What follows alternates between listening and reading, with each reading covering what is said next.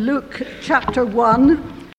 Inasmuch as many have undertaken to compile a narrative of the things that have been accomplished among us, just as those who from the beginning were eyewitnesses and ministers of the word have delivered them to us, it seemed good to me also, having followed all things closely for some time past, to write an orderly account for you, most excellent Theophilus, that you may have certainty concerning the things you have been taught. And then at the end of Luke's Gospel, chapter 24 at verse 36, as they were talking about these things, Jesus himself stood among them and said to them, "Peace to you." But they were startled and frightened and thought they saw a spirit. And he said to them, "Why are you troubled? Why do doubts arise in your hearts? See my hands and my feet, that it is I myself. Touch me and see. For a spirit does not have flesh and bones, as you see that I have." And when he had said this, he showed them his hands and his feet. And while they still disbelieved for joy and were marveling, he said to them, "Have you anything here to eat?" They gave him a piece of broiled fish, and he took it and ate before them. Then he said to them, "These are my words that I spoke to you while I was still with you, that everything written about me in the law of Moses and the prophets and the Psalms must be fulfilled." Then he opened their minds to understand the scriptures. And he said to them, Thus it is written, that the Christ should suffer and on the third day rise from the dead, and that repentance and forgiveness of sins should be proclaimed in his name to all nations, beginning from Jerusalem. You are witnesses of these things. And behold, I am sending the promise of my Father upon you. But stay in the city until you are clothed with power from on high. Then he led them out as far as Bethany, and lifting up his hands, he blessed them. While he blessed them, he parted from them and was carried up into heaven. And they worshipped him and returned to Jerusalem with great joy, and were continually in the temple, blessing God. And then we turn to our reading from Acts chapter 1. In the first book, O Theophilus, I have dealt with all that Jesus began to do and teach, until the day when he was taken up, after he had given commands through the Holy Spirit to the apostles whom he had chosen. He presented himself alive to them after his suffering by many proofs, appearing to them during 40 days and speaking about the kingdom of God. And while staying with them, he ordered them not to depart from Jerusalem, but to wait for the promise of the Father, which he said, "You heard from me. For John baptized with water, but you will be baptized with the Holy Spirit not many days from now." So when they had come together, they asked him, "Lord, will you at this time restore the kingdom of Israel?" He said to them, "It is not for you to know times or seasons that the Father has fixed by his own authority, but you will receive power when the Holy Spirit has come upon you. And you will be my witnesses in Jerusalem and in all Judea and Samaria and to the end of the earth." And when he had said these things, as they were looking on, he was lifted up, and a cloud took him out of their sight. And while they were gazing into heaven as he went, behold, 2 men stood by them in white robes and said, "Men of Galilee, why do you stand looking into heaven? This Jesus who was taken up from you into heaven will come in the same way as you saw him go into heaven." Then they returned to Jerusalem from the mount called Olivet, which is near Jerusalem, a Sabbath day's journey away. And when they had entered, they went up to the upper room where they were staying.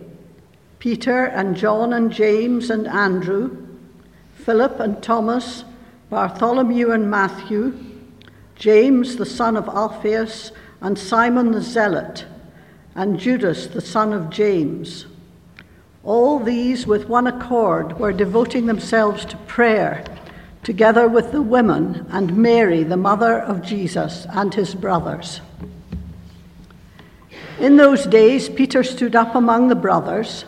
The company of persons was in all about 120, and said, "Brothers, the scripture had to be fulfilled, which the Holy Spirit spoke beforehand by the mouth of David concerning Judas, who became a guide to those who arrested Jesus. For he was numbered among us and was allotted his share in this ministry. Now this man acquired a field with the reward of his wickedness, and falling headlong, he burst open in the middle, and all his bowels gushed out, and it became known to all the inhabitants of Jerusalem, so that the field was called in their own language Akeldama, that is, field of blood. For it is written in the book of Psalms, 'May his camp become desolate, and let there be no one to dwell in it. And let another take his office.' So one of the men who have accompanied us during all the time that the Lord Jesus went in and out among us, beginning from the baptism of John until the day when he was taken up from us, one of these men must become with us a witness to his resurrection."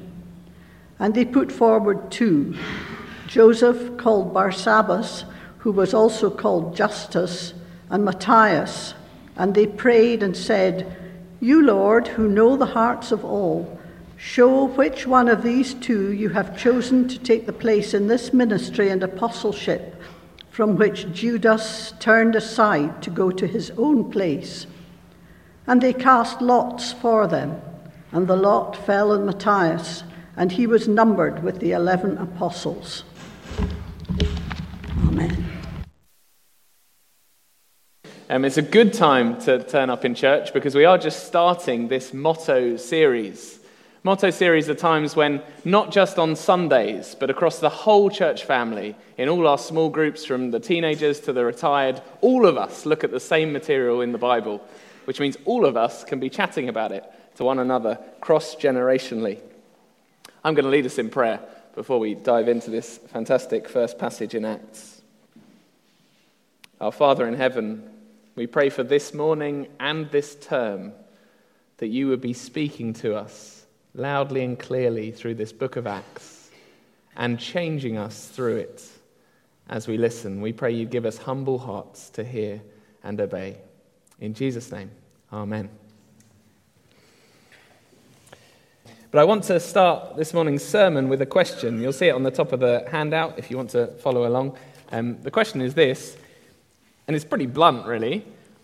Is Jesus just an imaginary friend? Is Jesus just an imaginary friend? And can you be sure? I wonder if that question has ever occurred to you if you're a Christian. Maybe there have been flickers of doubt. Maybe they've been great big valleys, dark valleys of doubt. Maybe one or two of us are going through that at the moment. Is God actually there? Does he actually care? Is Jesus just my imaginary friend? I wonder if it occurs to our families, friends, colleagues who aren't Christians as they kind of watch on. Maybe someone's here this morning kind of looking in on what we're doing, the songs about Jesus, the prayers to Jesus, the listening to Jesus in the Bible, all this kind of talk of a personal relationship with Jesus as a saviour and a king. I wonder if you're sitting thinking, is this all in their imaginations? Or is there something real here? If that is you, you're so welcome. Genuinely warmly welcome. I'd actually love to know what you do make of what we do here. This is the question put most simply: is Jesus an imaginary friend? But actually, lots of the critiques of Christianity in our culture ask the same question with just more sophisticated terms. So think of kind of strident atheistic materialism. The view saying if you can't see it or empirically measure it, well, it doesn't exist, or it can't be known. So therefore, if you talk about an invisible Jesus or a spiritual realm, well, that must be fairies in the bottom of the garden kind of stuff. An imaginary friend. There's the psychological critique. Christian faith, like other religious belief, it's a kind of wish fulfillment. We just want something to be true, or a kind of emotional projection. It's a crutch. It's an exercise in just creating meaning for ourselves. After all, that's what humans do. We have big ideas. We're meaning makers, and we've imagined a God. You get the same kind of thing, actually, from those who might read the Bible as man's thoughts about God, rather than God's words to us. That might come from a comparative religion perspective or a liberal theology perspective. It's just the suggestion that the writers of Scripture are expressing their own culturally conditioned, creative insights into the mystery of the divine. But they don't really know. God's not really speaking, or in blunt terms, there's a lot of imaginary friend in what they say. We know better now. So this is a hugely important question. It comes to us from all sorts of directions, and if we lose our confidence here that Jesus is really there, well, I think joy is the first thing to go in the Christian life, and then pretty soon private obedience goes. Why bother if no one's watching? And then public witness will go. Why bother when everyone's watching?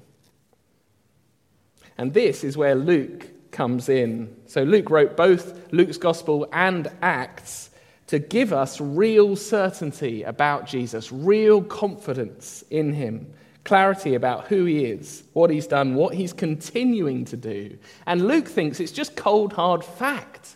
He thinks it's reality, space-time history.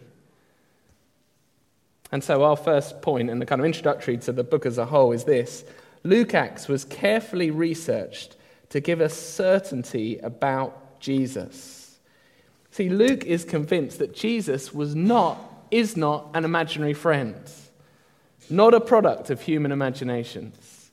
And he wants us to be clear on this too. Now, I'm not going to go into huge detail on the connection with Luke and Acts. Sam spoke on that last week. But just to say, right at the start of the Luke, our first reading, he explains his method, careful research, interviewing eyewitnesses, and he explains his purpose, so that you may be certain. And Acts is just picking up where Luke left off. So, turn back, if you've closed it, to the start of Acts, page 909, and I'll read Acts 1, verse 1. In the first book, O Theophilus, I've dealt with all that Jesus began to do and teach until the day he was taken up. The first book is Luke's Gospel, and Luke is saying this book just picks up the story with the same subject, Jesus. Do you notice that? Look again at verse 1. Luke's Gospel covered what Jesus began to do and teach. And so the implication, Acts is going to carry on focusing on Jesus, but what he continues to do and teach. But notice, we're now in a different time frame. That's what verse 2 is about. So Luke was covering until the day when Jesus was taken up. So Acts is what Jesus continues to do after he's taken up. That is, after he's ascended back to the right hand of God the Father. Or in simple terms, Acts covers the period when Jesus is invisible to the naked eye. That's why at the very end of Luke, our second reading, you hear Jesus ascending, going back to the Father. And the start of Acts, did you notice it? Luke kind of rewinds the tape slightly so that they overlap, so you know it's the same story. Verse 9, we see Jesus again being lifted up, a cloud taking him out of the disciples' sight. So I'm going to put that on the screen. That is the position that Jesus has in the entire book of Acts, apart from the first 10 verses. The ascended King. Incidentally, it's also the answer to, if you ever get asked, okay, so Jesus rose from the dead. If he's alive, where is he? Why can't I see him? Well, here's the answer. It's not because he's an imaginary friend, it's because he's an ascended King in heaven at the right hand of the Father. And so Acts continues the story about him. I think discovering from verse 1 that Acts is about Jesus can be a bit of a surprise to us. I don't know if you know the book at all, if you've dipped in. I don't know who you would have thought the main character, the kind of major player in Acts is. Easy to think it's the early church, or the apostles maybe, Acts of the Apostles, or maybe it's the Holy Spirit, or the Word of God drives the action on. But actually, all of those play an important role because King Jesus is on the throne. He chooses the apostles. He pours out the Spirit. He saves people to build a church. As we read through these early chapters, we'll keep hearing preachers giving sermons. And they'll keep talking about Jesus, reminding us it's him. It's him.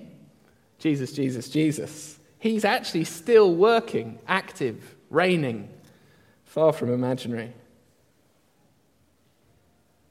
And so this term and Acts should be helping us grow in real confidence. The one who was promised for hundreds of years was witnessed by hundreds of people, not just when he walked around, but actually even when he was ruling in heaven.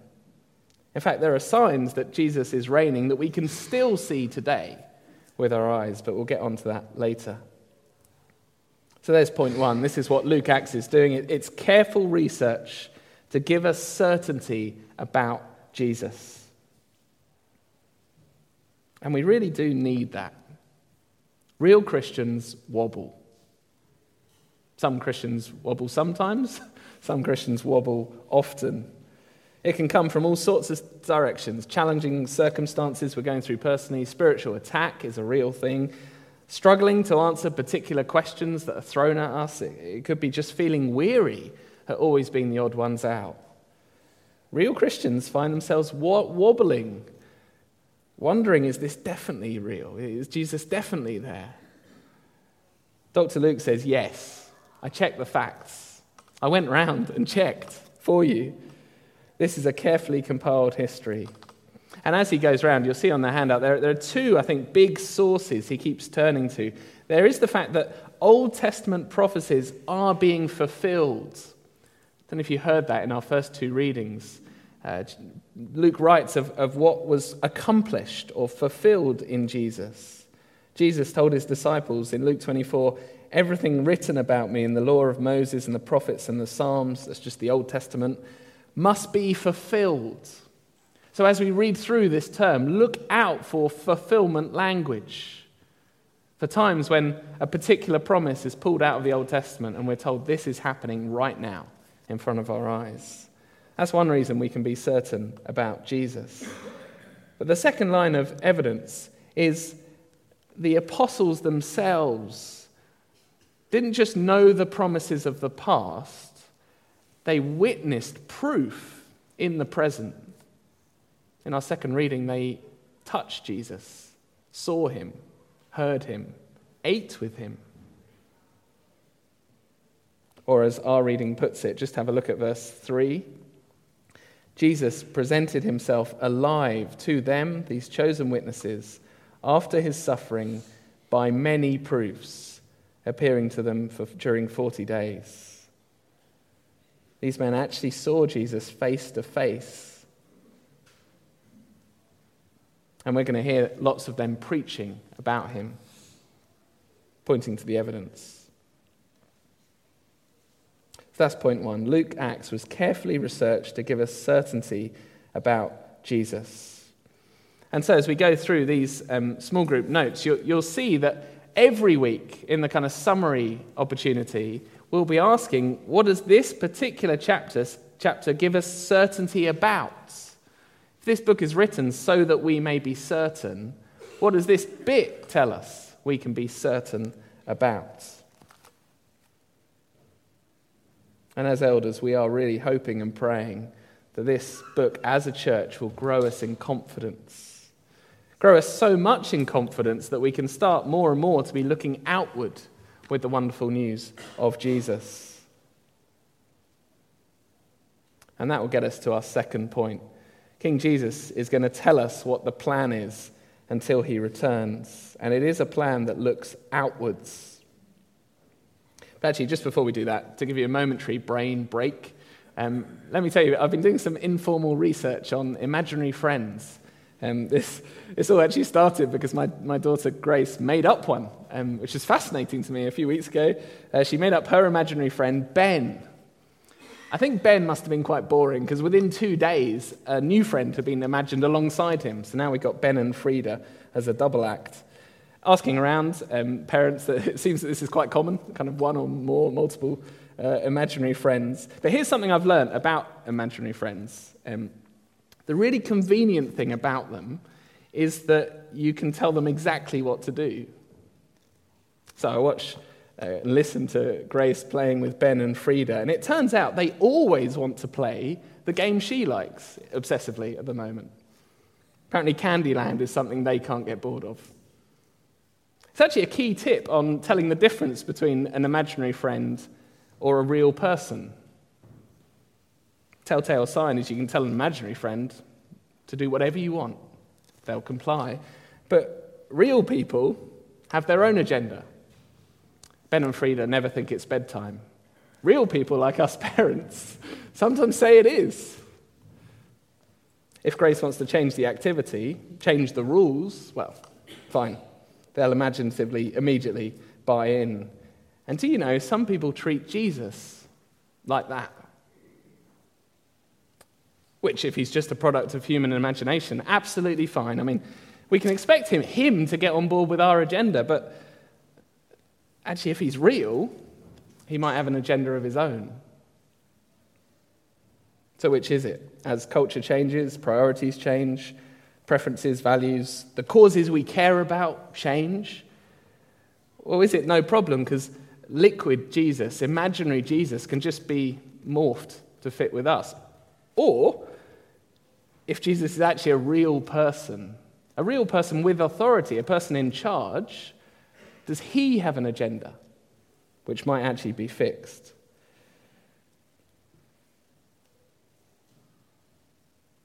Luke says, and this is our second point, in verses 4 to 11, King Jesus has told us exactly what his plan is until he returns. And Luke wants us to be absolutely certain this is the plan. He's real. He's the real king. And he's told us what he's about. We can't just imaginatively magic him into a different agenda. So let's dive in. Let's have a look at verse 6. The apostles actually have a slightly different agenda for Jesus. Verse 6, they're asking, Lord, will you restore at this time the kingdom to Israel?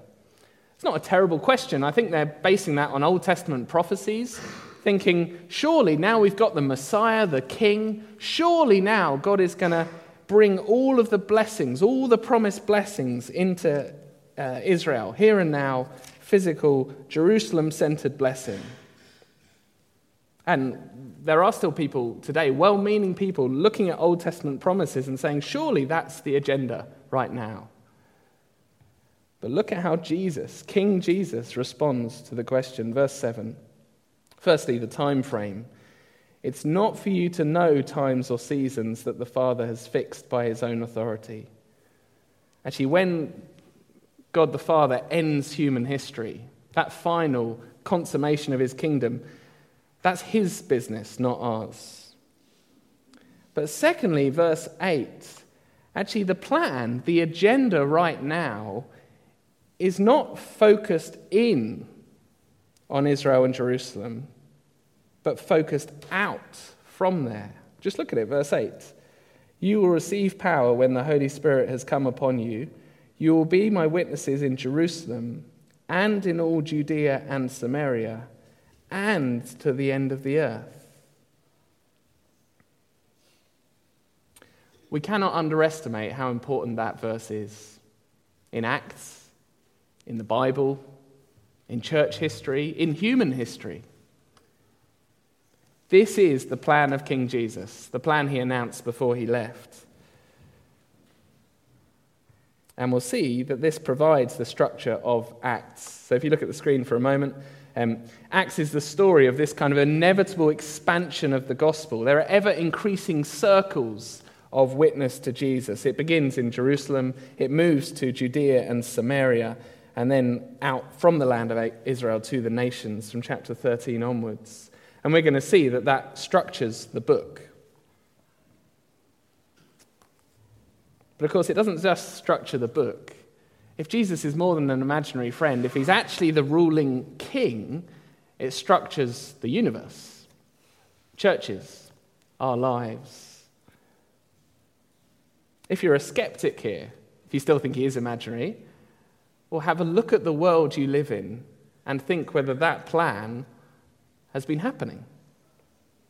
It's an extraordinary thing, actually, that Christianity went global, given the odds it started with, kind of 11 scared disciples. One had already abandoned ship. They were facing a hostility of a city that had successfully crucified their leader, who apparently rose from the dead, but then he disappeared. And both Jewish leaders and Roman authorities were against them. It was against all the odds that this would spread. And yet King Jesus, because he's actually real, made it happen.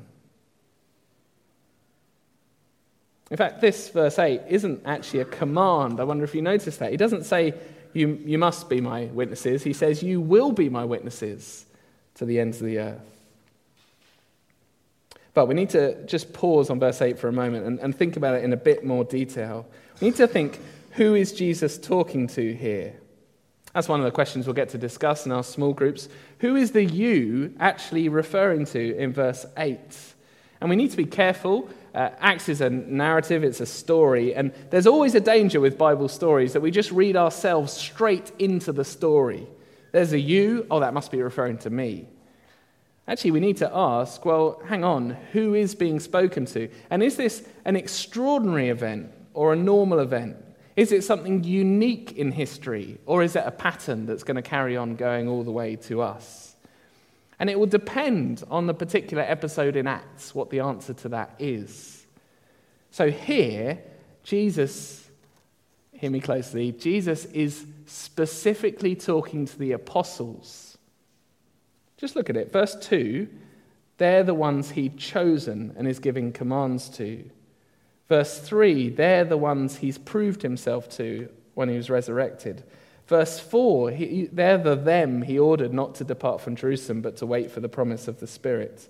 And they're the ones asking the question in verse 6. And to them, he says, you will be my witnesses. And we'll see Peter beginning that work next week. So he's saying to the apostles, you'll be my witnesses. So on the diagram up there, I've got a box of everyday Christians with the apostles. But actually, should it be there? Are we involved in taking this message to the end of the earth? Well, yes, by the time Acts is through, that is clearly the answer. Partly because the message has to go to the ends of the earth. Now, the apostles began the spreading process significantly. Actually, the only way for it to reach the ends of the earth, places like Scotland, is if other people begin to take it. How's the good news of King Jesus going to get to southwest Edinburgh today, for example? Well, the apostles are now dead. So only if men and women, young people, those perhaps joining the Redeemer church plant, other Christians already in the area, if they share the message that these apostles witnessed. Likewise, who's going to spread it around Morningside or our networks? Or if we take their message out. Do you see that? So they're the chosen official eyewitnesses. They're the spokespeople, the official witnesses. But all of us are involved in spreading that message around.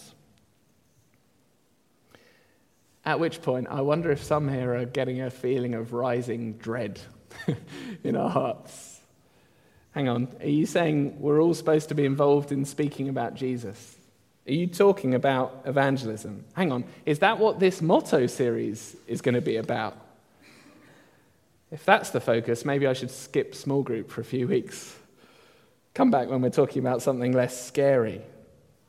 Because we find it difficult, don't we? I mean, yesterday we had an elders conference in the morning and we were discussing some of the fears that hold us back from speaking about Jesus ourselves. But please don't skip Sundays or small groups, because I actually have two really good pieces of news from Acts. Two massively encouraging pieces of news. The first is this: Acts was not written to beat us up. It's written to help us. And the way Acts helps us is growing our confidence in the reality and unstoppability of King Jesus and his message. Jesus just is spreading this message around the world. And it's a true, necessary, wonderful message. This book doesn't just keep saying, you must speak, you must speak, you must speak the message. It keeps saying, the message can't be stopped. The message is amazing. The message is true. At which point, as we believe that and trust it, we'll want to get on board. That's the first piece of good news. The second piece of good news, which has been the piece of good news for me, is that the first great preacher of this book is Peter. Peter the coward.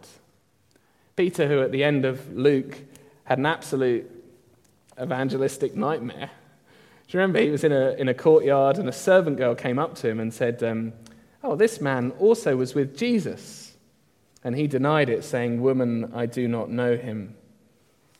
He gets a second chance. A little later, someone else came up to him and said, "You also were one of them." Peter said, "Man, I am not." And after an interval of about an hour, still another insisted.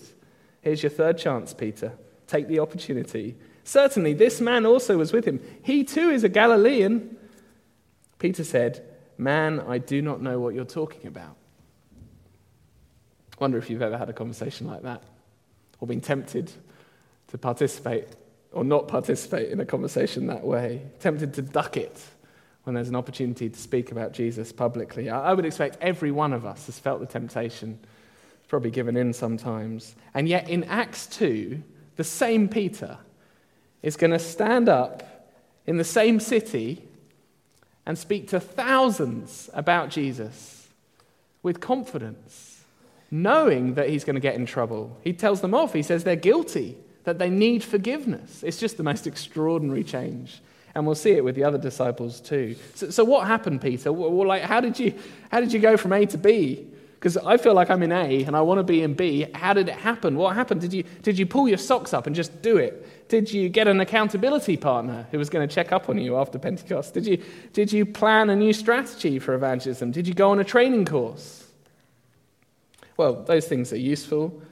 No doubt Jesus had taught them, shown them proofs, but actually verse 8 makes it very clear what makes the difference. Verse 8, "You will receive power when the Holy Spirit has come upon you, and then you'll be my witnesses in Jerusalem, Judea, Samaria, the end of the earth." Actually, verse 4 says the same thing even more strongly. Look at this. The expansion plan, it's not even allowed to start until Jesus pours out his Spirit. Verse 4, "While staying with them, he ordered them not to depart from Jerusalem, but to wait for the promise of the Father, which he said, 'You heard from me, for John baptized with water, but you'll be baptized with the Holy Spirit not many days from now.'" Peter turned from a coward to a witness because Jesus in Acts 2 pours out his Spirit on his people. God the Holy Spirit moves in to embolden the witness of these first apostles and, as we read on in the book, actually all Christians, all who trust their message. The evangelists we're going to see and admire as we go through our Acts, they're not superhumans. Quite the opposite. They're weak humanity like us, made to speak of Jesus through the power of his Spirit. And so again, my hope and prayer this term is that we would be filled with boldness. Anyone who trusts Jesus has the Holy Spirit, the Spirit of power, of love, of self-control. And I'm praying, and I hope we'll all be praying in our small groups, that we would be filled with power to witness to Christ. That's point 2. Jesus has told us what the plan is. This apostolic witness about him going everywhere by the Spirit's power.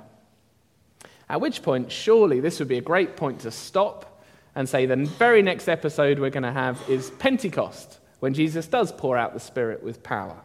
Surely, Luke, that's the next thing you're going to say. But actually, verses 12 to 26 kind of are stuck in the middle. Chapter 2, we will get on to the Spirit being poured out. But we've got verses 12 to 26 of chapter 1, more than half the chapter, actually. And papyrus is expensive back then, so don't think this is just filler to kind of build up the tension.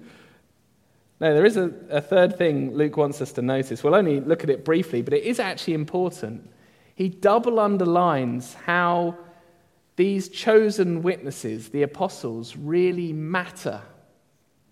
Verses 12 to 26 is all about the apostles. So in verse 13, they're named, all 11 of them. We don't get the names of others like Jesus' brothers in verse 14, but they're all named. You need to know who they are. Then verse 15 onwards, the discussion is all about, well, what do we do about the Judas problem? We might think that's not important, just internal kind of organization, politics. But actually, there are really strict criteria for who the 12th person can be. Have a look at it in verse 21, where Peter explains. One of the men who have accompanied us during all the time that the Lord Jesus went in and out among us, beginning from the baptism of John until the day he was taken up from us, one of these men must become with us a witness to his resurrection. The job of the apostle is to be a witness to the resurrected Jesus. We already know that from verse 8 or from Luke. But the other thing is, the witnesses have to be chosen by Jesus. Remember verse 2? The apostles whom he'd chosen. And so that's why they cast lots. This is not a kind of pattern for how we make church decisions or how we recruit people to be our associates training here at church. It's actually the last time that lots are cast in the New Testament. But the point is, this has to be someone who Jesus has chosen. So just read with me from verse 24. They prayed and said, "You, Lord, who know the hearts of all, show which one of these two you have chosen," speaking to Jesus, "to take the place in this ministry and apostleship." Verse 26, they cast lots, and the lot fell on Matthias. See, here's the thing. If you're going to have a global publicity campaign, if the message is going to be sent out from Jerusalem to Judea and Samaria and the ends of the earth, we need to be certain what the real message is. Do you see that? You see, as good news comes into contact with person after person, with culture after culture, there's going to be enormous pressure on it to change it, to soften it, to tweak the bits that challenge whatever time and place it reaches. We'll see even within Acts, there's always threats from the kind of different social, political environments that the message is in. And so it would be all too easy for there to end up being lots of different versions of Jesus. Reimagined for different places and times. Look around and that's the culture we live in, but how do you check which is the authentic one? Where do you go for the authoritative witness? Well, Acts 1 makes absolutely clear Jesus chose these apostles to be the witness. It's why we trust the Bible containing the apostolic testimony. The Old Testament promises and the witness of the apostles, that is the real Jesus. And do you know, ironically enough, that approach of tweaking the message, depending on where it's going, that's what leads you to an imaginary friend. An imaginary Jesus, not the real king. And so if we don't stick with this message, if this isn't the message we share with our friends and family, well, then we really are wasting our time on a fairy tale. But if we do, if we ourselves are trusting this message, if we ourselves are sharing this message, well, King Jesus is behind it. This is what he is doing until he comes back by his powerful Holy Spirit. And I know today is just introductory, it's just whetting our appetite, it's just saying what we will learn rather than really showing us what we have learned, but I am hoping and praying that we will grow hugely in confidence that King Jesus is taking his gospel to the ends of the earth. And it's a privilege to be involved in that. Let me pray as we close. Father, as we think of those 11 and then 12 chosen apostles, hearing your commission that this message would go to every nation, and then seeing you disappear into the cloud, we think how hard it must have been to trust that back then. And so we thank and praise you for the privilege of living at our time in human history where we have seen the gospel spread by your power. And we pray from that and from this series in Acts that you would be building our confidence. And even more than that, please be strengthening us with the power of your Spirit to share this wonderful message with those around us. We pray that in Jesus' name. Amen.